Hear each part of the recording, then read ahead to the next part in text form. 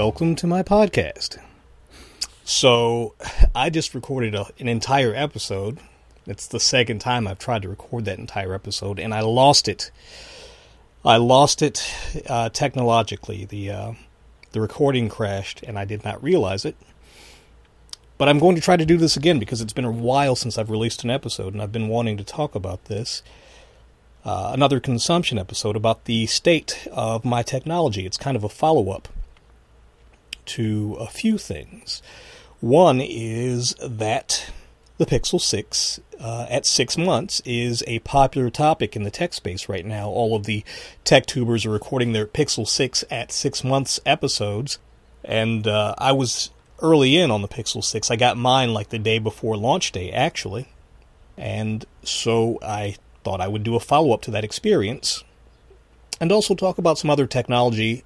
Actually, there's a different main topic than the Pixel 6 that I'd like to talk about, but let's talk about the Pixel 6 first. So, it's been 6 months, actually 6 months plus at this point that I've had the Pixel 6, and my review of it after, say, 6 days was glowing. I really dug the experience because it was novel. At 6 months, it's not so novel anymore. You're not doing the same things. It's just part of your workflow. But I will say that in the immediate sense, the Pixel 6 had some issues. Google releases their hardware in beta for some reason, and then uses its users as beta testing while it fixes those issues in real time. And it's had issues almost the entire time. So the big issue that bothered people was the quality of the fingerprint sensor. That has been improved steadily over the course of time. It's still not great. I don't care about that almost at all. It works well enough. I don't care about the speed at all. I do care about the accuracy. It's gotten more accurate over time, and if I used my phone without a tempered glass screen protector, it would probably be much better, because I've done that, but I don't like to use my phone without a tempered glass screen protector, so I will just accept that it is not as accurate in a variety of situations. The big situation is transitioning into bright sunlight. It affects the accuracy of the read. It is what it is. I don't mind putting my swipe code in. It doesn't bother me that much, and the accuracy is good enough in most situations. So that's fine. The real issue for me, and almost nothing else besides this, actually, I think it's a fantastic experience just generally. The Tensor processor has been great for most things, and it does nifty things unto itself that other processors don't do. But the thing for me is the quality of the mobile data antenna it's not Qualcomm level. So the specific situation is, if you go into a dead zone, and this is for any phone, this dead zone could affect any phone, then, like any other device, the phone will drop its connection. The issue is that when you come out of that dead zone, it may take the Pixel 6 minutes. That might be an exaggeration. It might be a minute, but that could make all the difference. It might take the Pixel 6 minutes to reconnect to the network, where another device will reconnect immediately, or maybe after seconds will reconnect to the network. And that's something I've noticed consistently, and that could be a life or death thing. And while T-Mobile's network is pretty solid in my area, one thing is that it does not support 5G that well, which does not affect this issue. And in fact, I kind of like that it doesn't support 5G, because 5G is a crazy battery drain where LTE data is, or an LTE connection is not. So I've just had my phone manually set to use LTE for most of the time I've had it, which contributes to great battery life, so I'm all about that. LTE is fast. I've seen it go as fast as like 160 down on LTE, which is more than fast enough to do anything I would want to do on my phone. Where 5G is like 1.5 or maybe 5 down in the area in which I live. Now, I've been to areas where I've seen it be as fast as 400 down, but while that would be nice to have, it's not something that I feel like I miss. But because of that connection stability issue, I can see that potentially causing issues. That also contributes to an issue where Wi-Fi calling is not the best. It is not the most stable. And if you're going into dead zones, that's something that you want to be rock solid too.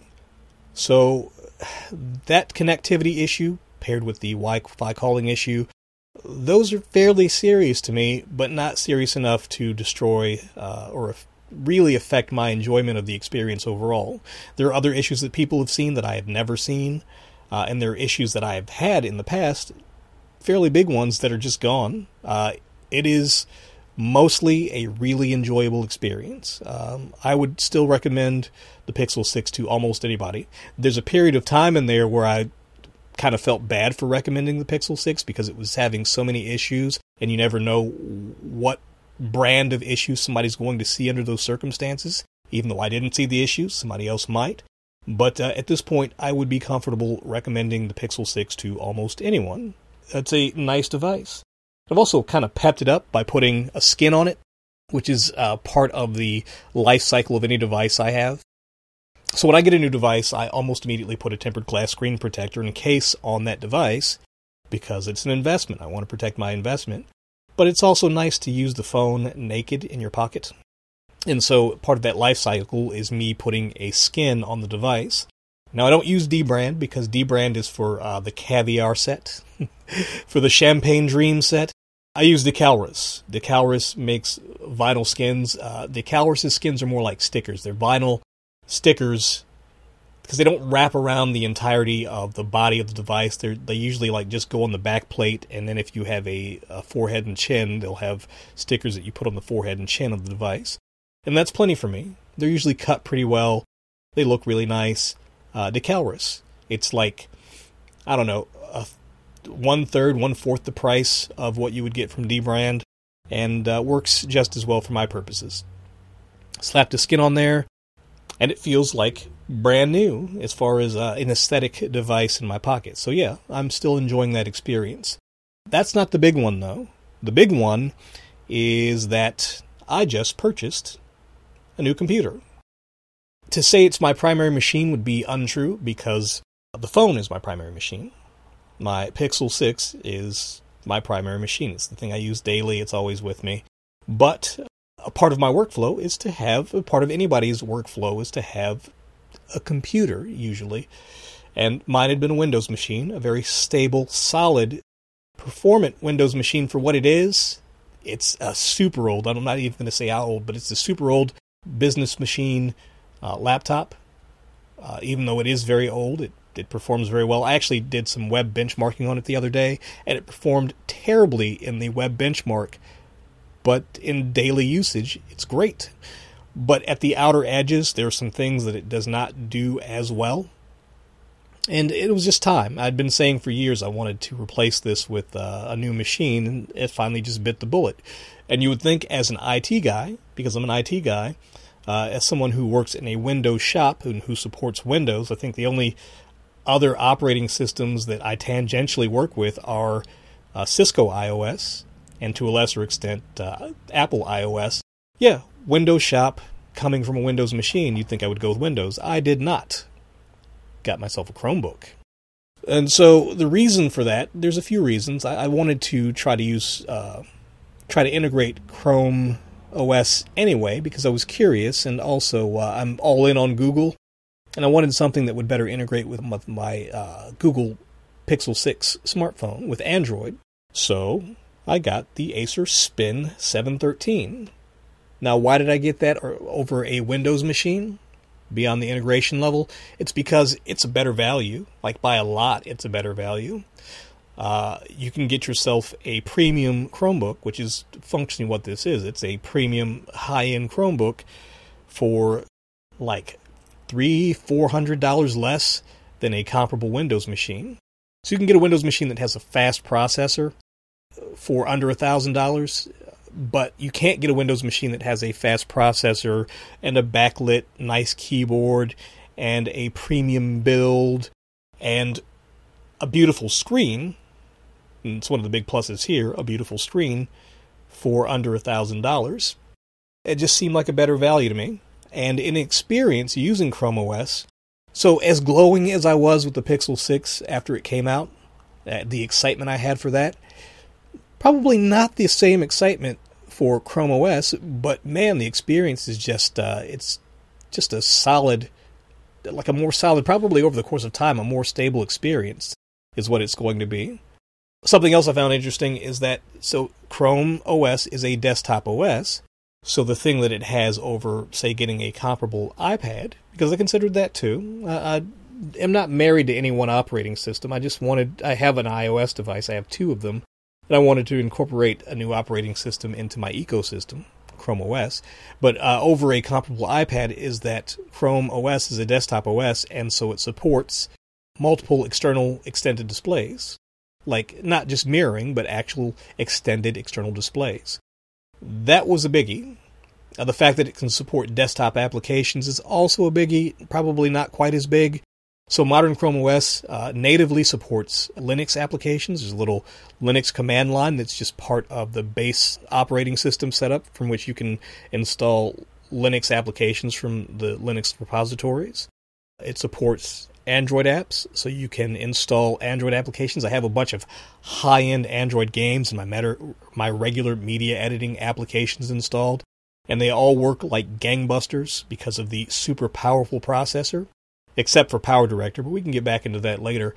And as far as the super powerful processor, what I got as far as the Spin 713 was the 2021 SKU, which has a lot of storage for a Chromebook, and also has the 11th Gen i5 processor, and that's important because the 11th Gen i5 has Iris graphics, so internal graphics, but Intel did a major boost in how powerful the internal onboard graphics were in their chipsets with the 11th Gen, with the Iris graphics, and because it supports Iris graphics, this Chromebook can support Steam.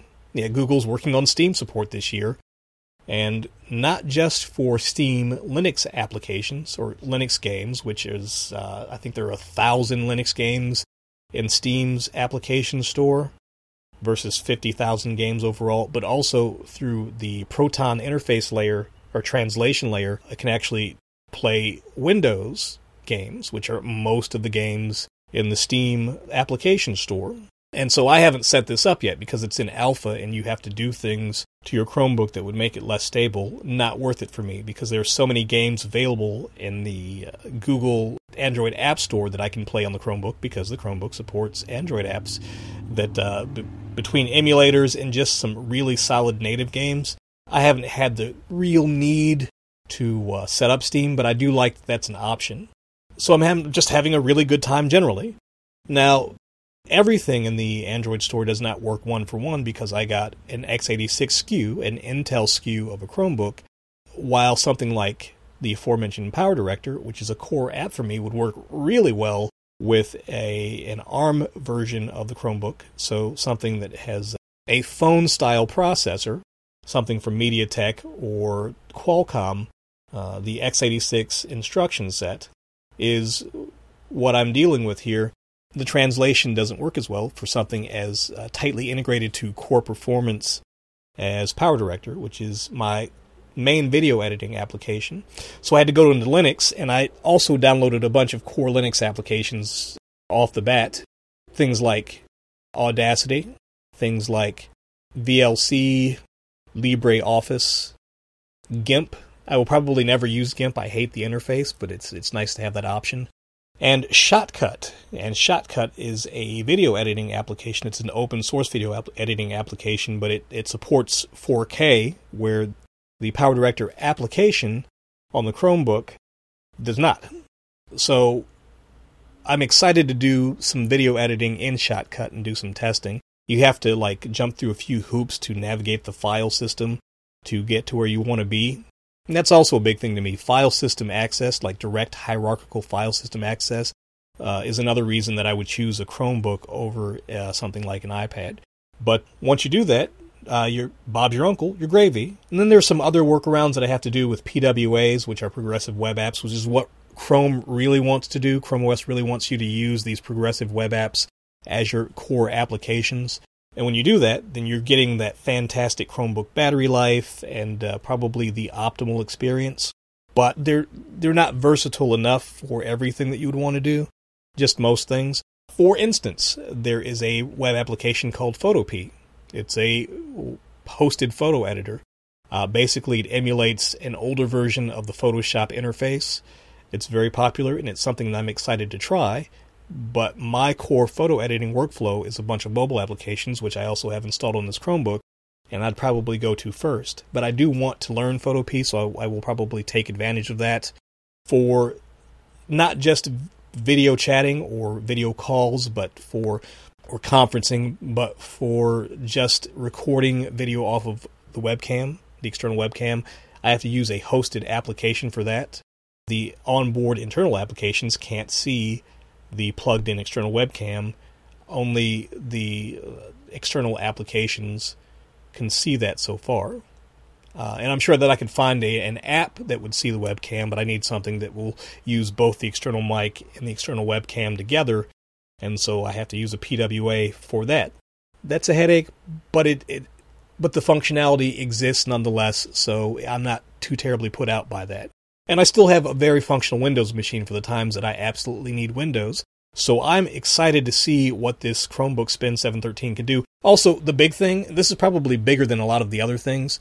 In addition to the really nice build quality, it's a really nicely built machine, and the 3:2 aspect ratio on the screen, the fact that it's a 2-in-1, you can flip it around and use it tablet style.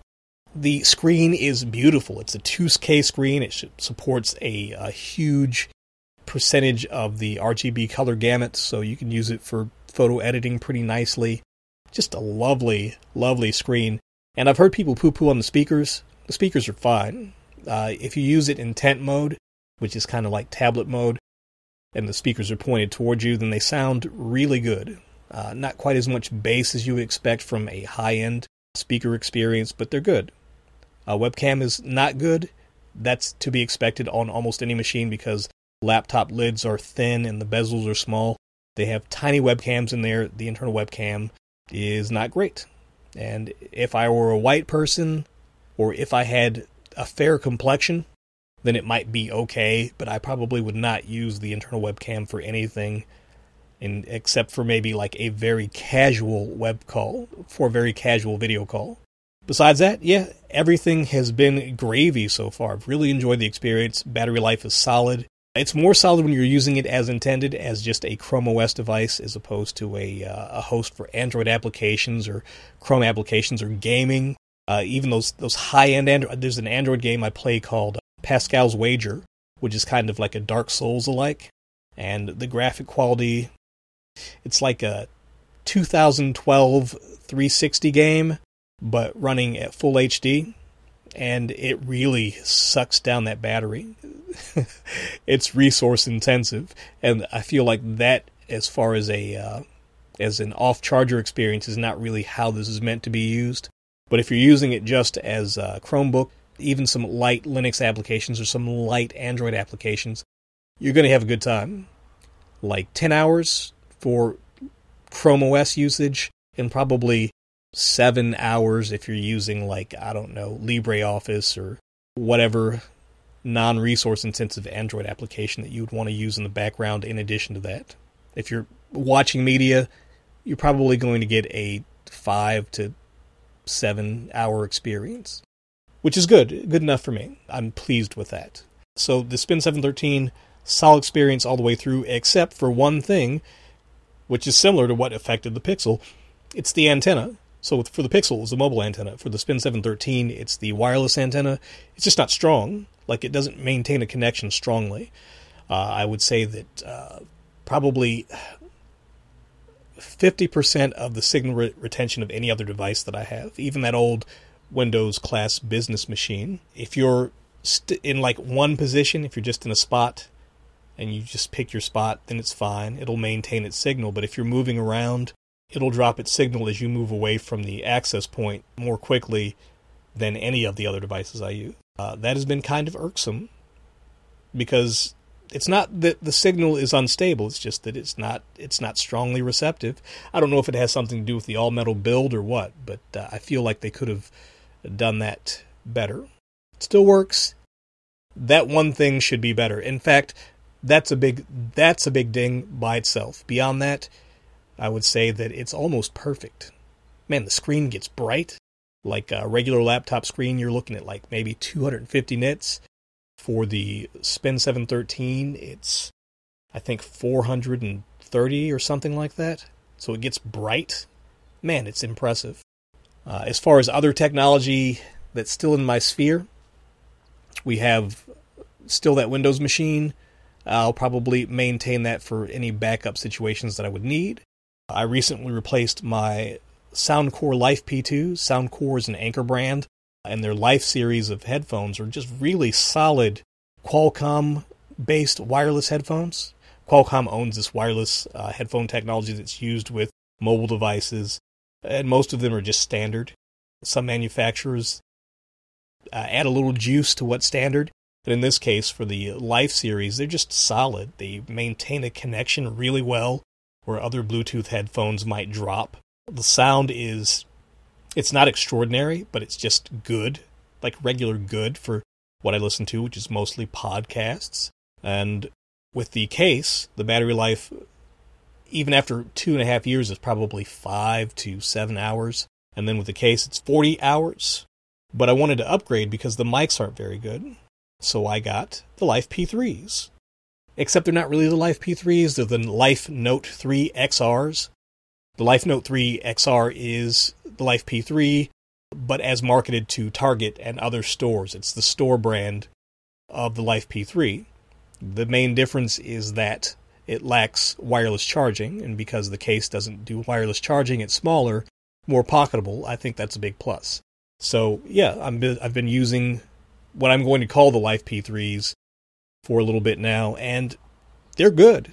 They're better than the solid Life P2s were. They're smaller, they have more bass, and they support active noise cancellation, and they have a bunch of active noise cancellation modes, plus a low latency gaming mode. I haven't used that because it kills your battery, and I don't really feel like the latency is significant as it is. Really solid performers. The mic is not as good as it could be, so that's a shortcoming. But they're still better than the mic on the P2s, and just a good, solid experience all around. I'm not regretting that purchase at all. As far as my regular daily technology, I have a Samsung Tab S6 Lite tablet that I carry with me. Because the Spin 713 does tablet mode, the Samsung has been kind of bumped out of that spot as a daily device, but it's something that's convenient to have with me all the time, and performance has been stable and just good, like more stable than my Pixel 6 all the way through for the entire time I've had the Samsung Tab S Lite. It's a really good device. Like, just dependable. It's got a nice screen, and it's just, it has loud speakers, like loud, high-quality speakers. It sounds good, it looks good, has good battery life, not as good as it did when I got it. But yeah, just generally, just an all-arounder. I really appreciate what Samsung brought as far as value. Also, the Spin 713 supports a USI stylus. It's shipped with a USI stylus, so you can do stylus stuff. You can do drawing and writing and things.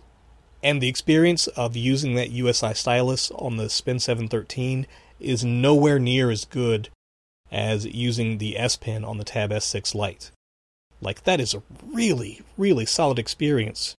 And for the money, it probably is a $200 feature, comparatively. Like, if I did more art stuff, I've done some art stuff with it that I was impressed with, but if I did more art stuff, man, that'd probably be the best value in the art space that I could imagine. Just a great, great device. Old dependable. Like, I don't buy any bad technology because I always look at reviews beforehand, but yeah, I really lucked out with that one. Something else that's in the technology stable, like the daily technology stable, is the iPad 2. That's right, 2011, 2012, whenever it came out. 2011, maybe. Yeah, the iPad 2. I just happened to have one in my inventory of stuff, just in my stuff, and when I was moving last, I found this iPad 2. When it came to me, it was not functional, and I couldn't get it to be functional, but after I found it, I was like, I bet I could get this thing started somehow. And I found this trick for, and I don't know if this is still relevant for modern devices, but for old iOS devices, if the battery goes down to 0, it won't start. But if you heat the battery, so in this case, I took an old buckwheat heating pad, which is just, it was basically a sock, a giant sock filled with buckwheat. Heat it in the microwave, put it on the back of the iPad, charge the iPad while it's warming. It somehow jump starts the battery. It started charging. Man, what an impressive device. 10 years old, maybe 11 years old, and it just works. Apple is impressive. So I only use it for two things. It sits in the kitchen. It's for YouTube and Netflix. The YouTube app doesn't work anymore. Netflix does, and it works really well. YouTube works on the browser, and so I was using YouTube through Safari, not the most stable, but it worked pretty well for a while. But like last week or the week before, YouTube stopped working in Safari. So you'd think that would be, oh no, but it's not, because Safari is bundled with the operating system. The operating system on the iPad 2 is like 9.3, iOS 9.3 or iOS 9.5, something like that. It hasn't been updated in years, like 5-6 years. But the apps have been updated that are not Safari, because iOS updates its core apps with the operating system. Once the operating system stops updating, the core apps stop updating, but other applications continue to update. So even though it wasn't the most recent version of Chrome I had installed on this iPad, it was a way more recent, probably years newer version of Chrome. YouTube works in that, and it runs more stably than it ever did in Safari. So as far as a kitchen Netflix YouTube machine, this iPad is killing it, and its standby battery life is forever. Its core battery life is forever. It's actually a really impressive device. Even though the display is HD, like regular HD, like it's kind of sub 720p because of the aspect ratio, it looks really good. You know, Apple is the founder or the creator of IPS in-plane switching display technology. This iPad has an IPS display. It looks really good. It doesn't get super bright, but for using inside the kitchen, even though it's sub HD, I'd like to say it looks great. The speakers aren't super loud. Like, they're not as loud as any modern device. They're not as loud as any of our phones or whatever. But, yeah, I'm impressed by this old piece of technology. I'm glad that we have it. The last piece of daily carry technology I'd like to throw in here is just Old Dependable, which is my Samson Meteor mic. It's just a USB microphone. Sounds great most of the time. As far as using a USB microphone, I started with the Samson, I think it's the Meteorite, whatever the smaller pocketable version of the microphone is, and I moved up to the Samson Meteor. And it doesn't have infinite options. It has a mute button. That's its big option. But it can be plugged into anything. It can be plugged into my phone, which is something I really like. And I've thought about upgrading to the next level of Samson quality. But that big-ass microphone, I forget what it's called, but it's huge, and I feel like it would need an external power supply to use it in as many situations as I can use the Samson Meteor in. So this is Old Dependable as far as a piece of technology. Like I said, I look at a lot of reviews and stuff before I spend money because I'm not made out of money. So I want the best technology I can get for the money that I put out. And that is the current state of my technology. As far as a next episode goes, I'd like to do something about everything, everywhere, all at once. You know, moving from technology to media, because on the other podcast that I do, with the Geeks Under the Influence podcast network called Smack My Pitch Up, a fan casting show, we have interstitial tangent episodes, and on the last interstitial tangent episode, we talked about everything, everywhere, all at once. And yeah, it really got me thinking, because that movie is so effective at presenting something new in a mature medium. And emotionally, it's incredibly effective. So I think I'd like to just sit down and parse that, just think about it and talk about it. We'll see what the next one will be. It can be anything, because the nature of this show is anything. I think the thing I like the best for my handle as Jonathan Blade is the interviews, but just sitting and talking is nice sometimes as well. So if you'd like to sit and talk to me, you can hit me up on Twitter at Janky Old Broke Hobo Spider-Man at Jonathan Blade, and I'll catch you in the next episode. Thanks for listening.